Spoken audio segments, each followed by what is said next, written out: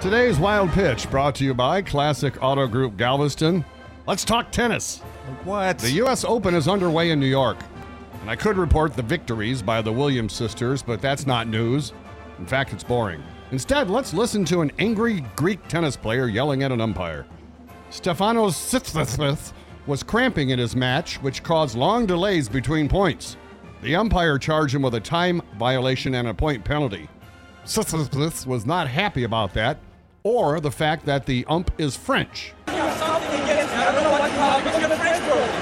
you're all weirdos. You're all weirdos. The ump wasn't going to take that, Dean, and he responded in typical French fashion. I fart in your general direction. That's today's Wild Pitch.